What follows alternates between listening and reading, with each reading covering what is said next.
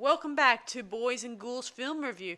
I'm your host, Sarah Stevenson. This is my co-host, Mike Stevenson. Hi, guys. And this is our second episode this week since we returned, so bear with us that we're a little nervous. Yep. Also, guys, if I haven't said it enough in the past, this is a non-troll zone, so if you are a troll, I advise please leave this room at once. Okay, they left the room. Okay, now let's get down to what we're reviewing. Tonight we'll be reviewing that Hammer film popular movie called The Phantom of the Opera that was released in 1962. Now, for some of you younger people who might not be into the older movies, Hammer Film Productions did a slew of horror movies, ordinary movies, TV shows. They're very popular, but they did close their doors some decades ago, but they're reopened in the past 10 years. They closed just 80s? after the 80s began, and then they reopened many years later in the year 2000, something like that. But I can't say. I think their style of filming got a bit stale, and maybe new ideas, and they weren't getting good scripts or something. I don't know, but they're supposed to be back and making a few movies at the moment, so hopefully they'll bring other good things our way. Yes.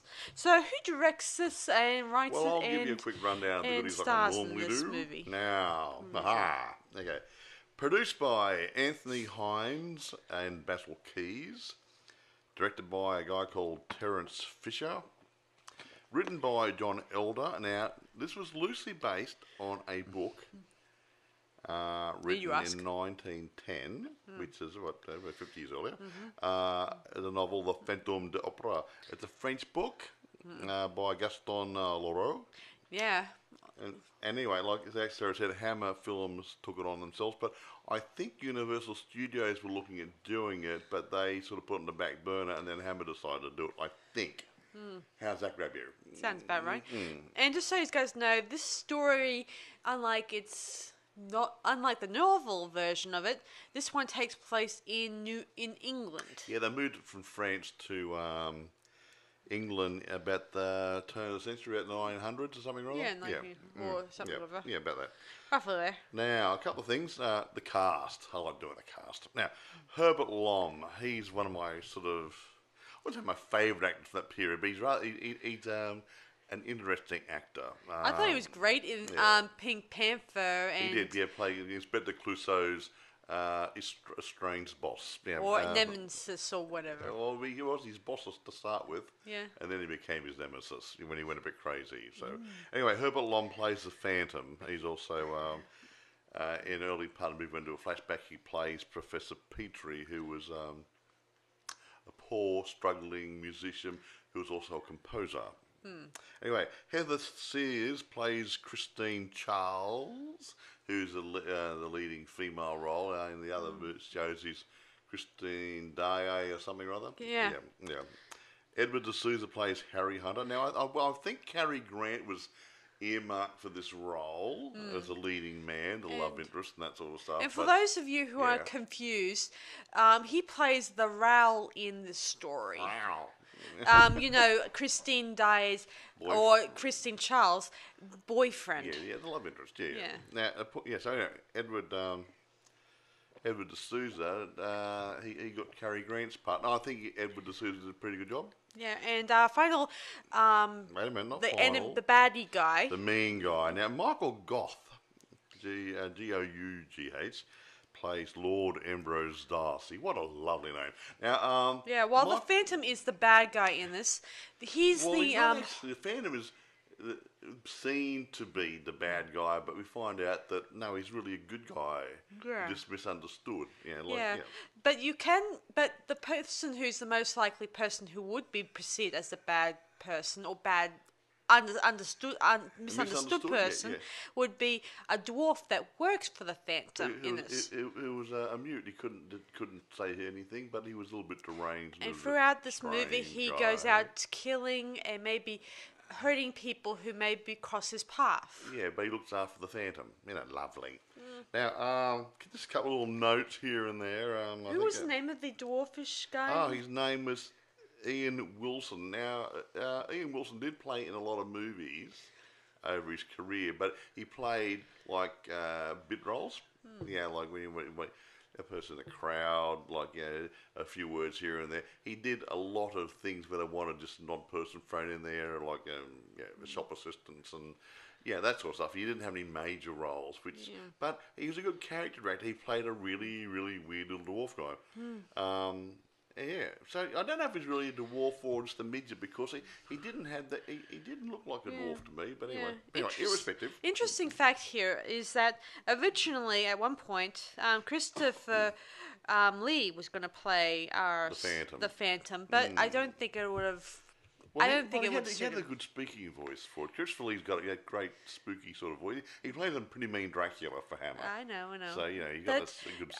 I guess audiences would probably I wouldn't mind if for audiences, bear with me, guys, that they probably would like someone different to play the lead character. You have to look. The Hammer had a stable of actors they fell upon all the time for their movies, and you have to look. Christopher Lee, Peter Cushing, a slew of other people regularly showed up in Hammer movies. True. So whatever. But you've got to admit, a new face can often be a great way to get your audiences drawn in. Yeah, sometimes. It can be. Especially if you're doing an international market. That's why Cary Grant would have been good in it because it made it sold it to America a lot easier. We'll get on to that later on about America. But anyway, irrespective. No, notes, here we go. The movie was more noted, this movie, the Phantom of the Opera version, was noted more for Herbert Lom's portrayal of a sympathetic portrayal of the Phantom. Because instead of being a nasty, horrible killer type, they went more for is the word pathos? Is that the right word? What's pathos mean, Mike? When they say he's a pathetic creature. He's been picked on. He's been snubbed by society. He's been done wrong. I think it's pathos. Yeah. And he was a victim. Yeah, he was a victim. He became a victim of the things around him. He wasn't really a nasty guy. No. But his portrayal of the Phantom was quite notable, even though this movie was said to be a bit of a flop, box office wise. Yeah, even though Mike told me a while back he's seen this movie when he was a little kid, and he says he liked it when he was a kid. It was the first time I saw the Phantom of the Opera when I was a child, a long time ago, folks. And this one always stuck with me as a good version. Now, the reason why, I've seen the early one with Claude Rains and everybody. They're good movies too. But this one had a different feel to it. It was more like a horror drama, which come of age, I suppose. Now, it was English. It's not American. The English style of filming and storytelling is a tad different to American. So it's usually slightly slower pace, maybe a little bit less action, a little bit less horror. But they tell a different story, but it's a good story. Yeah. So I'll dive into the actual story to this movie before we continue on. You like telling the story a bit, so away you go. So it pretty much starts where they're going to be releasing an upcoming opera called Joan of Arc and all that stuff. And they have some mysterious things happening to the opera for some reason. Like music goes missing, instruments get slashed, and drums and stuff, and stuff like that. And people hear voices and see shadows. And in this case, their leading lady gets scared to death on stage. So you need the panty liner. Yes, and by causing this, and I think that the Phantom isn't too thrilled that Lord Ambrose Darcy is getting high praise about this upcoming opera. Yada yada. Great opera he's going to do, but he's really peeved. Yeah, I think the usual good term to describe Mr. Lord Darcy is he has a tin ear from when it comes to music. No, I wouldn't say he got a tin ear. He had no talent in writing it. Talent in writing it would probably be the best word for it. He was an old count. Like in crikey. Mental block. Uh, It'll come to me later on. Don't worry about it. It must be Alzheimer's or dementia. Lovely. Whatever. So anyway, Tron, that's They- it. In Tron, yeah, we had the guy who stole all the computer programs from Massachusetts. yes. Kurt Flynn? Russell. Kurt Russell. Yeah. Yeah, Kurt Russell. No. Who was it? Jeff Bridges. Jeff Bridges. Jeff Bridges. Now Jeff Bridges, he made all these computer programs. The other guy stole them. So the other guy made all money out for his company, and Jeff Bridges made absolutely nothing out of it. Same sort of scenario. Yeah, so back to this movie. Carry on. So Harry, the producer, I think he is, A director. or director. He's a director. Yeah. Yeah. He starts auditioning for the lead role again, and this time he finds a possible girl who would suit the role of Joan of Yeah, Arc. Christine. She's Yes, so and pretty. she sings beautifully too. Like a nightingale. And of I've course, never heard a nightingale. yes, of course, Lord Darcy has his eyes set for her, not only because Yeah. she's a good singer, but she's a great looker. And he wanted to give her a bit of one-on-one training. Yeah, he asks. If you know what I mean. Yes, he asks her out, and before she goes out, decides to make plans to go out, she gets a warning from the Phantom that Lord Ambrose was not a good man, and Not to be trusted. that he's the only one, and the Phantom is the only one who might train her to sing. To be an exceptional singer.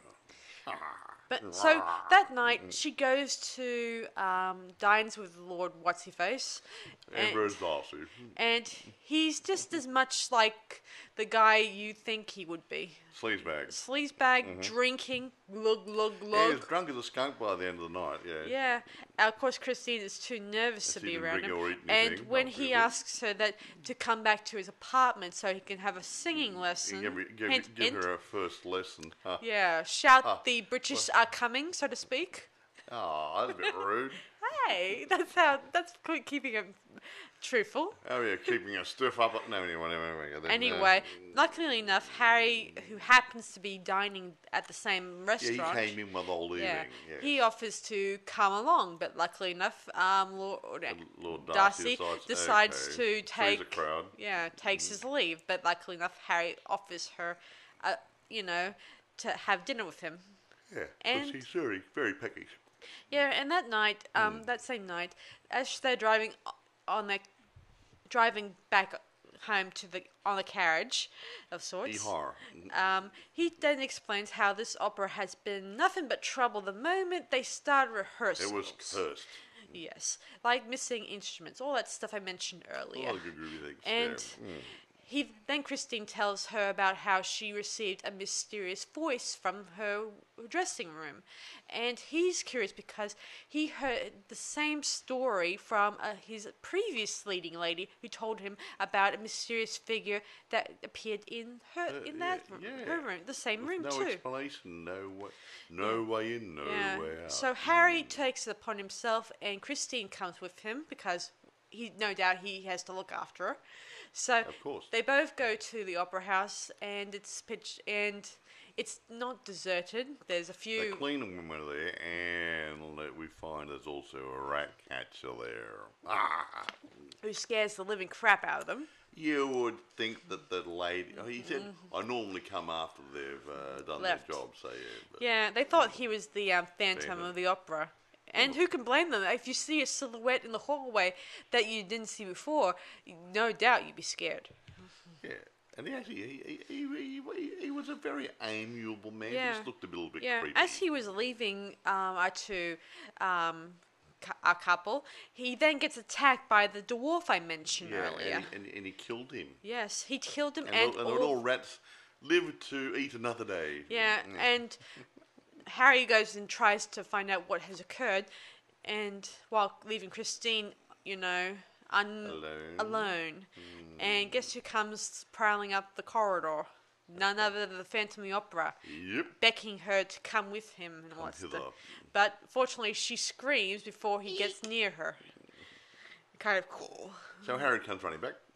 Yeah, and I like that bit when you don't see her scream, but but in the Well, you hear a scream. Do you scream? yeah, we hear a scream, And then but he we plops. cut to Harry searching, and we hear a loud They did a lot of scream. good cutaways in that. I just love yeah. it when they do a cutaway before you actually hear the scream. It's a And we quick don't. cutaway, you scream, and you see the reaction of the scream, and actually see why she's screaming. Yeah. Yeah. Soon enough, she's back at her hotel or in a hostel, whatever you call them back then. I'm not sure, and she gives Harry the cliff notes of what she's seen. A dark figure who had wearing a mask that had one eye. Well, it was a Lone Ranger. Yeah. Yeah, the mask covers the entire part to his head except for an eye that's One eye, on his right eye. his right eye. Yeah. His left eye got a bit damaged for the. Well, we'll talk about it in a minute. Yeah. Anyway, Harry believes Christine. Before he didn't believe his leading lady the first time, but now he's starting to realize there's a connection between what's going on. He's the detective in this movie, if you will. Detective Harry. Yeah. I guess so. Anyway, Harry Callahan, Dirty Harry. Anyway, Harry the next goes, morning, Lord Darcy is auditioning again for his you. lead Because lady. he sacked Christine that night because she didn't come across. Yeah. Now, that is not politically correct. Yeah. In the movie. Anyway, his first choice, or not first choice, is a woman who sings what do they call it? Well, she sat her audition. She wasn't a bad singer, but it's more like a musical hall comedy type music song. singer than an opera singer. But she looked sexy and looks like she might. So he thought, well, if I give her a go, I'll give her a go. Yeah. You know what I mean? Yeah, I gotta admit that Lord Darcy seems to have his head in the clouds, but never on what his audience He always wants. thinks of his little man, if you know what I mean. Yes. Anyway, he then tells Harry that he has dismissed Christine. She won't be playing in the opera or any other part in the opera. She won't even be a cleaner in the opera house. She won't even be playing in the chorus, so to speak. She won't be selling popcorn or anything. No. And of course, Harry gets dismissed too because he backtalks dear Lord Darcy's authority, Yes. if you can call it that. Well, he worked for him. He was the producer of the opera. He was putting his time and money up and everything else. And he hired Harry to do the directorship of it and blah, blah, blah, blah, blah. Yeah. Yes. Anyway. As it goes on. Yes. Anyway, he goes to Christine's place. She's a little downcast, and he suggests that they go out and Have a good time Have a and good time. celebrate they've both been fired today. I'm just liking that Harry is probably he's just a wealthy person, and he probably can afford to be sacked. Well, he wasn't broke. How's that? Yeah. He's well upper middle class probably. Had a few bucks behind him. Yeah. Anyway, he then suggests Christine go out to her room and get changed into. You got 10 minutes. Yes. He said. He's very authoritarian. I like that. And while he's waiting, he's looking around. Her room. The landlady's The landlady's parlour. Room. parlor, Yeah. and he finds on a I don't know what that. An old, you know those. I don't know what they call those frame things. You know, in the old movies, they had a frame to put there, and you get dressed behind it. Yeah, I don't know what they call those. it, a little privacy screen or whatever. I think it's a screen, and And there's a bit of some old music Yeah, scrolls this- that were inside embroidered into it. Yeah, the lady made the I call it privacy screen. Yeah. Or dressing screen. Yeah, whatever. and she says And she according put some old sheet music on that Mr. Petrie, or Professor Petrie, who used to be her tenant yeah. or lodger, had left there when he disappeared or when he Yeah. died. Yeah. Anyway, she told him that she had some of the piece of Some of his work still some hanging of his around. work, and she embroidered into the screen. Yeah. And she has a few left over that that's a bit faded, but Harry was lucky enough to find one of them that sounded exactly like some of the sounded like the sheet music from the actual Joan of Arc musical they were working on. What a small world, hey. And then he suggested what happened to this professor guy. And the story goes on. Yes, and they go to the printers where she says that this is where he went to get killed. Got Well, killed. he died there at the shop But in the fire. according to the printer, he didn't die at the printers. He actually was trying to burn the place He down. got severely burnt, was running out of the place down the And street. then he, and according to a constable or policeman, I'm not sure. A constable in England, Yeah, yes. and he says the constable says that the man ran out of the printers They went down and jumped into the lake or the river. Yeah, river. Thames River, probably. Yeah, and of course Harry. And they believe he drowned because they couldn't find his body. It was a fast-moving river. Yeah. Yada, yada, yada. And back in the day, they didn't drag the rivers anyway, probably. Yeah. So anyway, Harry figures that this is that it was this Professor Petrie's work that they were rehearsing, and Yes. and Christine asks him, what are you going to do? And he says, there's nothing else to do. The real composer is dead. Nothing else you can do. So they thought. Anyway, later that night, Christine is back in her lodgings in her room, and as she's about to tuck herself into bed, the dwarf appears and abducts her and takes her to the Phantom. Guess where, folks? Down in the sewer. Anyway, he eventually tells Christine, I'm going to teach you to sing. I am going to give you a new voice that a lot of people will admire you for the years to come. Yes. And so the next morning, Lord Darcy's leading lady turns out to be a leading disaster. Yeah. Yeah, she sings like a foghorn. A chicken being plucked, Yeah. or strangled. Yeah. Yeah, and he gets into a fight with the conductor and some of the musicians. So they all walk out. Yeah. Let's go on strike. Yeah. Yeah, Well, yeah. actually, he said they're all dismissed, but that's the same thing. Well, probably. whatever. No. What happened is he fired the conductor, Yes. and the other guys saw that, and they got up and packed the gear up to walk out with the conductor. Yes. And then Lord Ambrose Darcy said, "Okay, you're all fired." Yes. I don't think anybody wanted to work for him anyway because he's such a prat. Yeah, he was getting on their last nerve, if you Yeah. will. And the owner of the opera house, he was getting annoyed that Lord Ambrose is turning this into his own personal brothel. And he was going to cost the opera house money. Yeah, by wasting everyone's time. Yeah, exactly right. Yeah, so he tells him he tells the Lord Darcy to rehire Harry because he's the only one who might most likely would fix this mess they got into.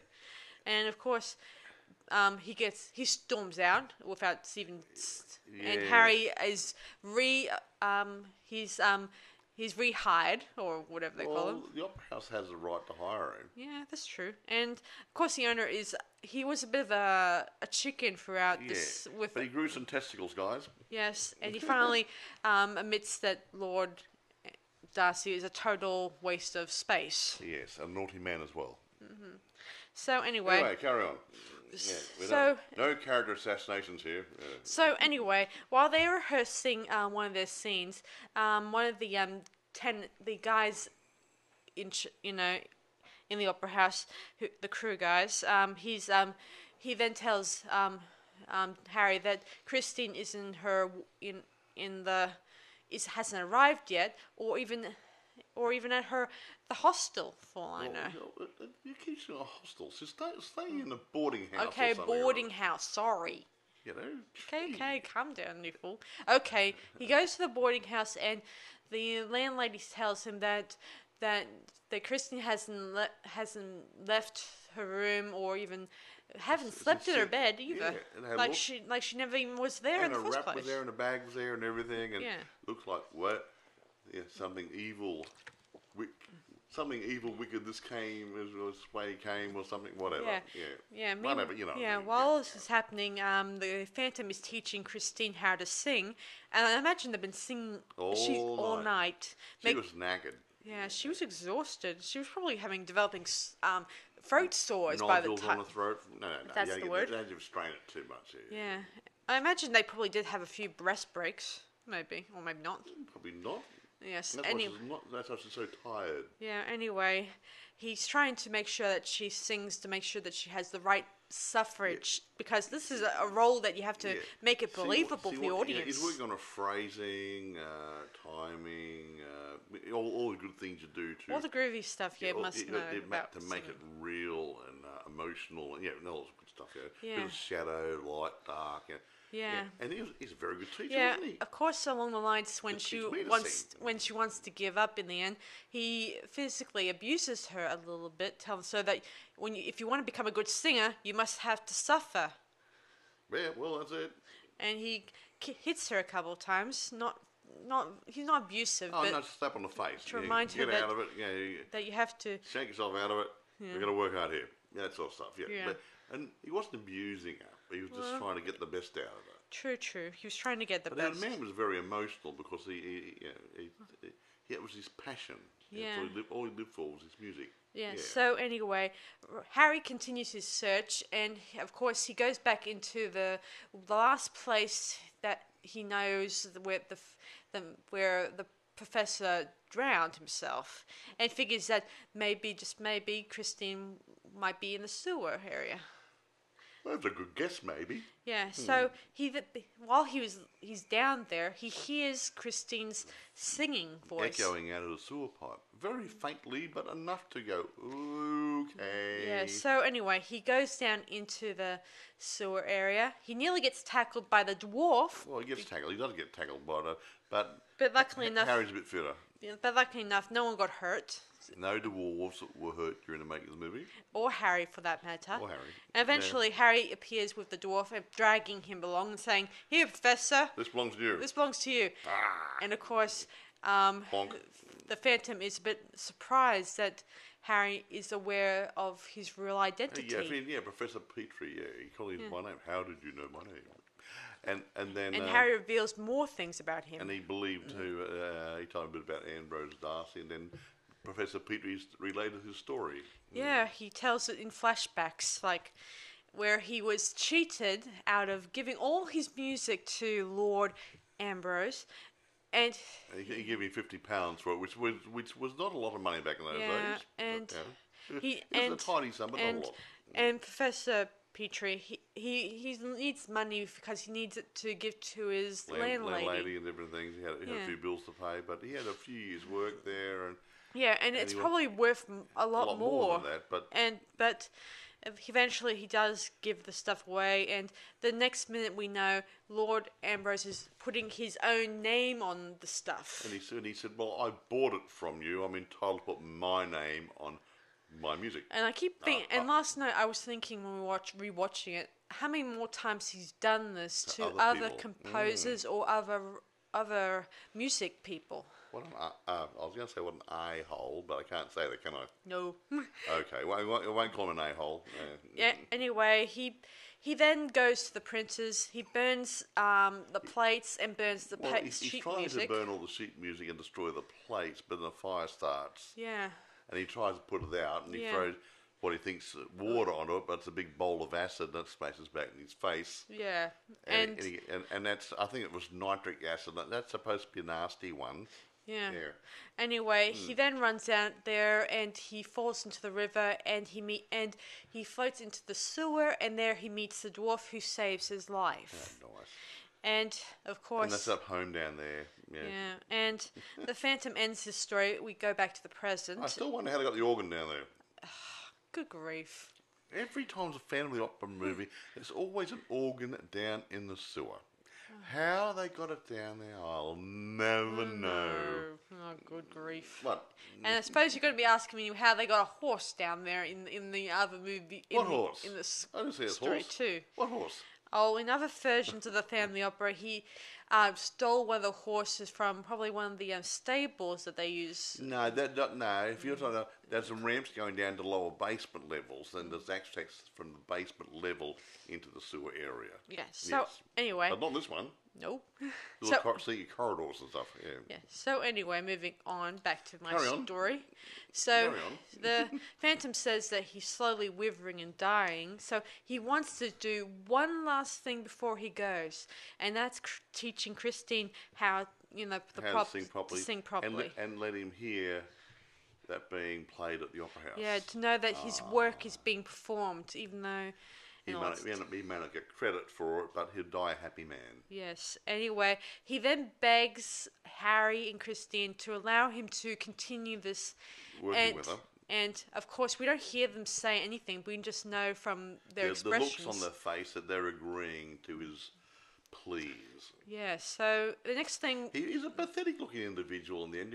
He was begging them and stuff. Please let me do it. Yeah, he was practically on his knees begging for Harry to let him continue this for the last work he could ever perform, with someone.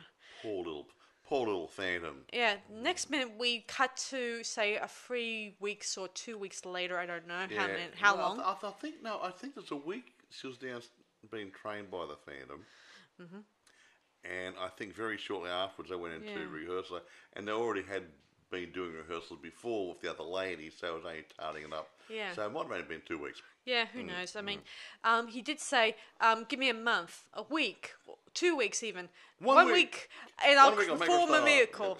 A Star is Born. That's a good name for a movie, isn't it? Yes. Yeah. And eventually, we cut back to...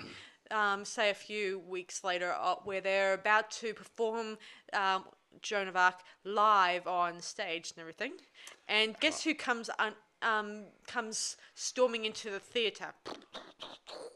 Frankenstein.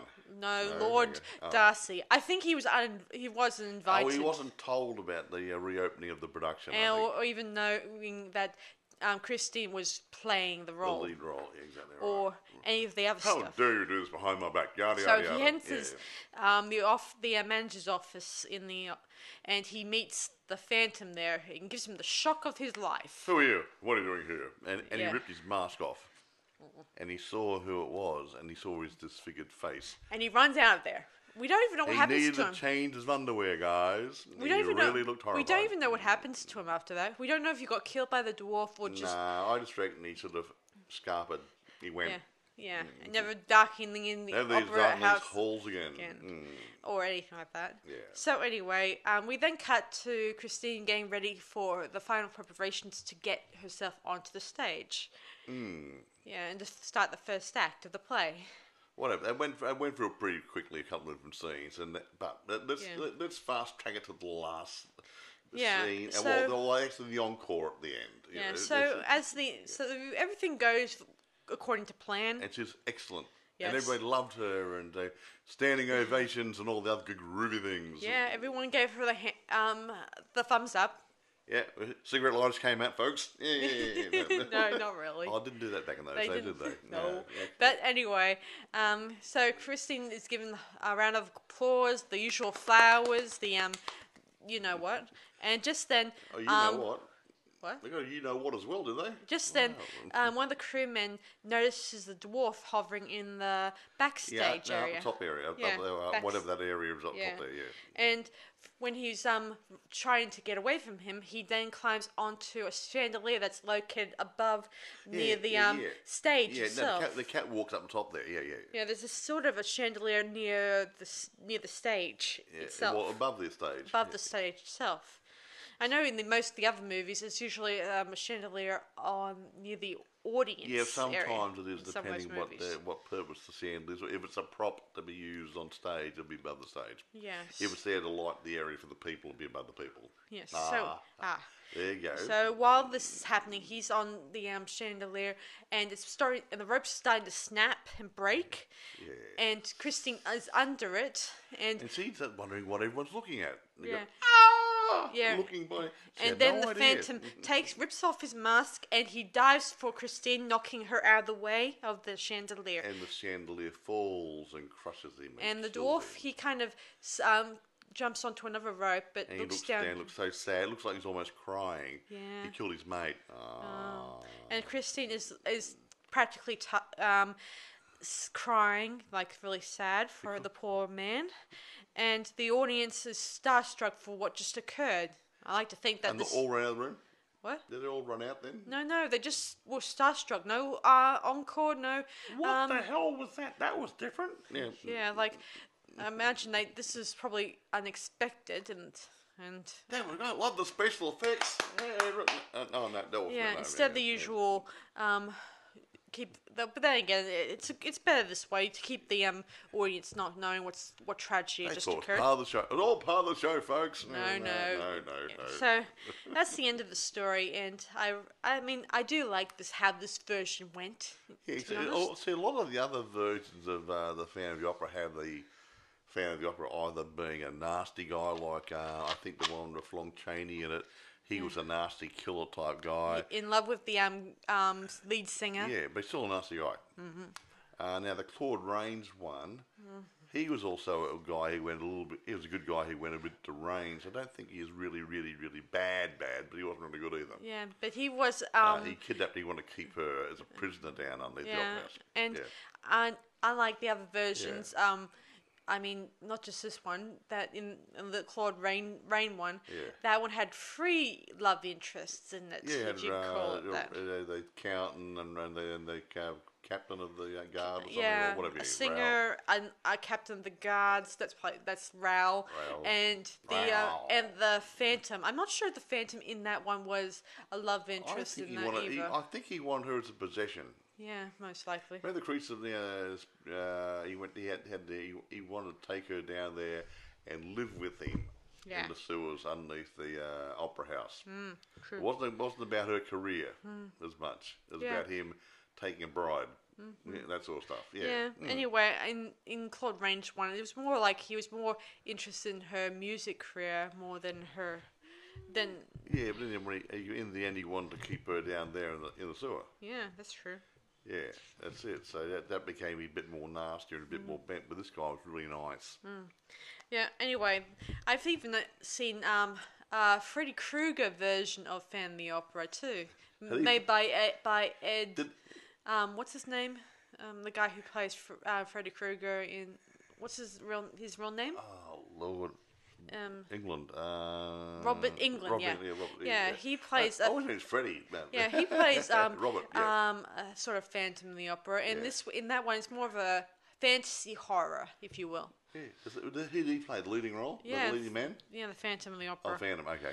I was just gonna say. I gotta admit that one's a good one. It's like a fast story mixed with the Phantom of the Opera. That one?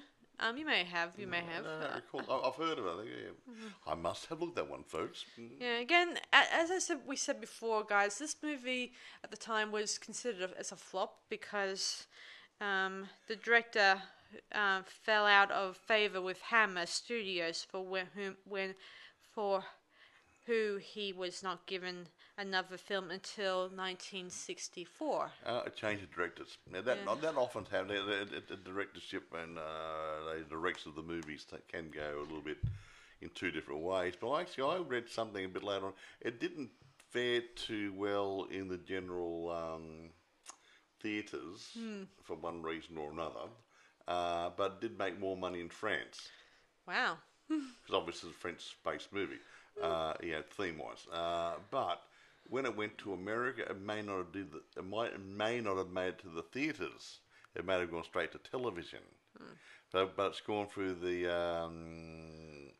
TVs, production companies, whatever, Universal, whoever got possession of it, and they took some footage out and added some footage to it.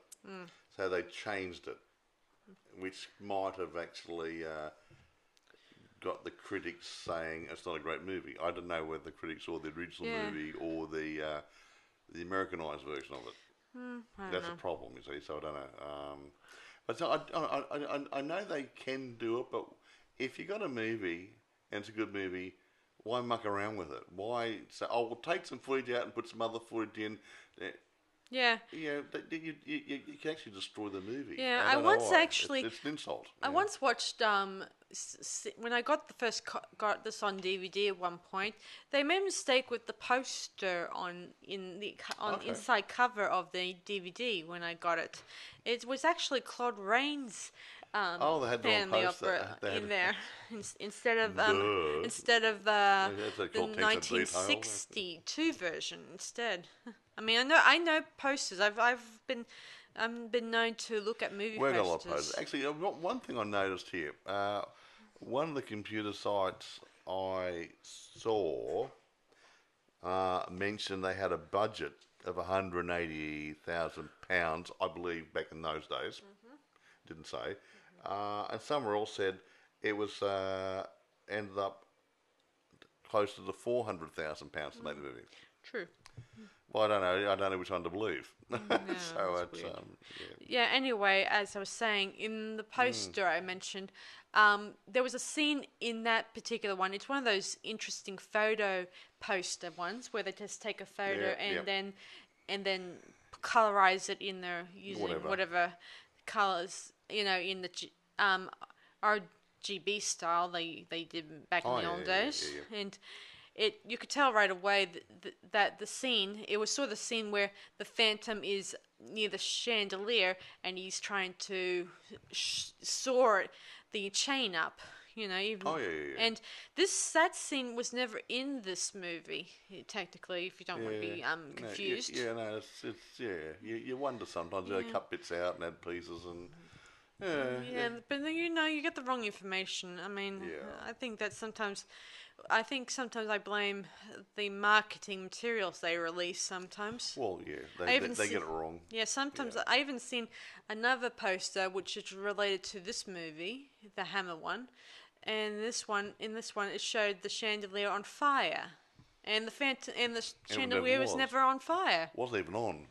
Yeah, it was and the only time that the chandelier was, well, it didn't exactly do anything. It just crashed on the Phantom at the end. Got blood all over it. Got a few dents. Yeah. Oh, I've got a few bits of trivia stuff here. Okay. Now, this was filmed mainly at the what do you call it? The Bray Studios in England. That's where I think Hammer did a lot of their things.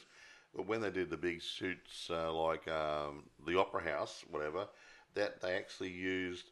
The London Opera House was actually filmed at Wimbledon Theatre in London. Cool. They actually used a real theatre, which is in London, obviously. That's cool. They just hired it for a couple of days to do the filming.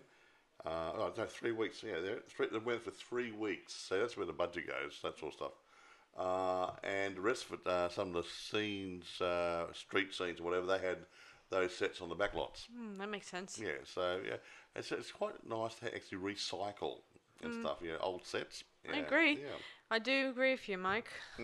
That's why I like about when people use old sets in film productions. Or reuse, but actually diversing. Just digressing this for a minute.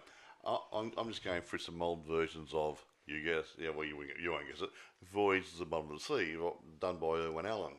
Now, Irwin Allen, what I didn't say, I don't want to say it nasty, but he did things on the cheap because, to keep the budget down, and he actually reused the same footage, like underground footage, undersea footage, when the submarine was going down and landing on the bottom and then to park it. You'd see the same footage of that in different episodes. He borrowed stock footage and different things to keep the cost down. So he really, even though this was probably a reasonably expensive TV series, he used a lot of recycled to keep the cost down. And it's good when you can do it in the same thing in the movie. That's cool. Yeah, interesting. Yes, I do. So, yeah. As long as people don't notice it too much. Well, if you watch them one after another, like I do sometimes when I get a binge on, you say, oh, I noticed that in the other movie, that other episode. But if you see a movie today and then next year you see another movie, you won't necessarily know or recognise the same scenery. Yeah. Which is why not use it? They're like westerns. When they did a whole slew of westerns years ago, and you had Dodge City and Tombstone. They're all using the same buildings. They just changed a couple of signs around, a few things, and did a few different aspects and POVs or whatever, and looked like a different town. But it was the same lot. Oh yeah, that's another thing. That music that Herbert plays as the Phantom is the same music he plays as Captain Nemo in Mysterious Island. That was done in 1961. He's playing a fugue, I believe they call it. Yeah, I think I know what song they mean. I mean, it kind of makes me think of that sort of thing. Even though I never watched Mysterious Island, but I think I know what song that music they meant. Right then. Yeah. Well, I haven't seen it either, but I'll take your word for it. Well, it's unless it's the famous opera organ music. Well, that I don't. Yeah, yeah, I don't know what it is either. But I think it's a fugue, and you can actually get some fugues, and they're really nice to listen to. yeah. Yeah. A friend of mine, he's into classical music and he likes listening to a fugue because it's just a good, dynamic, interesting organ pieces he just loves listening to. So yeah. Yeah, well, you gotta admit, organ does sound really, very classical. Hmm. So anyway, do you want to rate this movie now, or do you want to have anything else Well, I to can't add? think of anything else I can say. I mean, reception was pretty lame on it, only because probably they saw the doctored American version. No, I'm not knocking it. I haven't seen the doctored American version, so that might have taken away the storyline. Maybe. No. So I can't tell you. So, but there's a lukewarm reception. But I think really it might not have had a very good exposure in the theatre houses. Remember that Dracula movie we saw, that Lederer guy? It was released in America, but it got squashed. Yeah. By all the other movies going on at the same time. Yeah. Yeah, you suddenly get a good movie gets lost in the shuffle. shuffle and the plethora of all the other movies come out at the same time, and so it doesn't get a good run, which is it's sad because there's a lot of good movies are made, but people don't see them because I've got a choice of seeing that movie or that movie. I'll go see that movie. Because that stars in it, or I know that director, or that's the sort of movie I want to go see, and they don't even go and see the other one later on, and it gets left behind. So it's a bit sad. Yeah. So anyway, I'm going to rate this. It's one of my favourite Phantom of the Opera movies. Now, when I said that, from a horror drama perspective. Now, the musicals are different, like the one of Gerard Butler, that's a different type of movie, that's a musical. So that's a class all by itself. That's a musical version of Phantom of the Opera, more so, with a little bit of horror thrown in. But with all the other Phantoms of the Opera, whether all horror or drama related, I'm going to compare this to them. I'm going to give it 9.5. How's that? I'm going to give it a 10.5. We only go to 10? A 10.5. That good? 10 out of 10. 10 out of 10. Okay. Right. Wow, 10. We only go to 10. Well, it's just that. Okay, it's better than 10. That's not bad. Well, I do think it's interesting, and I like it that in Hammer Horror they can capture old period world stuff. No, and they do a lot of stuff on site as well. And when they do the sets up, they know what they're doing with the sets. But there was something about the filming. I saw something. Can't remember. I saw it somewhere. Oh yeah. When they're doing some of the flashbacks in it. Of the professor when he was relating his story, they used what they refer to as Dutch angles, which they tilted the camera noticeably to give it an off-kilter effect, and to help with the flashback dream sequence. And I think they might use that sort of stuff still sometimes. They probably do. They make it a little bit off-kilter so it looks a bit more surreal, not quite right. Yeah, and they were using that back in those days, so it's been around for a long time. Well, it is handy. It's thing to remember, you'll get decent lighting, camera angles and POVs and whatever. Yeah, it's a good director of photography, I'd say, all around, and everything is good about it. How's that, guys? Yeah, costumes, wardrobe, and the layout, and script. Am I add? Well, it's a good script. I think it's a good script. It is what it's a drama with a horror theme. It's not a horror movie. It's a drama with a horror theme. I remember watching a Jane Seymour version of Family Opera not too long ago, but I didn't think it was as good because I don't know. It was just it didn't kind of grab me, that movie. Yeah, well, some do and some don't. I mean, you get your personal likes and dislikes as well. Even if it did have Michael York in it, it still didn't grab me. Even. How old was he? He was young. Oh, he was well, both Jane Seymour and him were still in their young periods. Michael York was a pretty good looking guy back in those days. Yeah, so the girls liked that. It didn't capture me very much. Sure. Sad that. Yeah, never mind. Anyway, irrespective, we've done our grading. Anything else you want to say before we go? I think that's about it all for we can squeeze in. I would say, is it still available? Yeah, I'm pretty sure you can still get this if you hunt can around still get it on DVD maybe, and Yeah, you could still official get it on- downloads from Amazon and whatever, that sort of stuff. you can yeah. even probably get a packet of Hammer films, and that's probably yeah, among exactly them. right. And now you probably get things like The Hand of the Basketballs thrown in there, which was another good Hammer movie I like. Me too. And You that's might get The Gorgon, that wasn't too bad.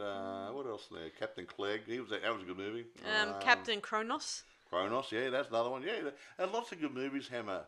If you get a Hammer horror pack, and this is in it, get the Hammer horror pack, and go through the old stuff the Hammer was churning out. They weren't that bad. Yeah, I mean, not the gore, not the nudity ones. I mean, the Nudity ones. one? Nudity Well, one? I missed well, that. No, well, not the nudity ones. I just meant the fact that sometimes their costumes can be a bit. For the women, they always make it look more revealing and but, unbelievable. You know, that was back in the 60s and stuff, and they were flaunting a tad. Yeah, but some of them they did try to keep it real, believable. They tried to keep it real and believable in the costumes, but sometimes the busting maiden was busting out all over almost, you know. But I just meant that Phantom of the Opera, it doesn't deal with bust. It's more about It's a story. keeping it zipped. Trying to. Well, it's Lord Ambrose Darcy wasn't trying to keep anything zipped, was he? That's a And they didn't have zips back then, they had buttons. Okay, the buttons. Okay, so that's about it for us tonight. So this is Sarah Stevenson And Michael Stevenson. saying we'll Be talking to we'll you talk again to you soon. again soon, and I hopefully will get you some more information about upcoming movies and TV shows soon. Yeah. All right, bye for now, guys. Bye, guys.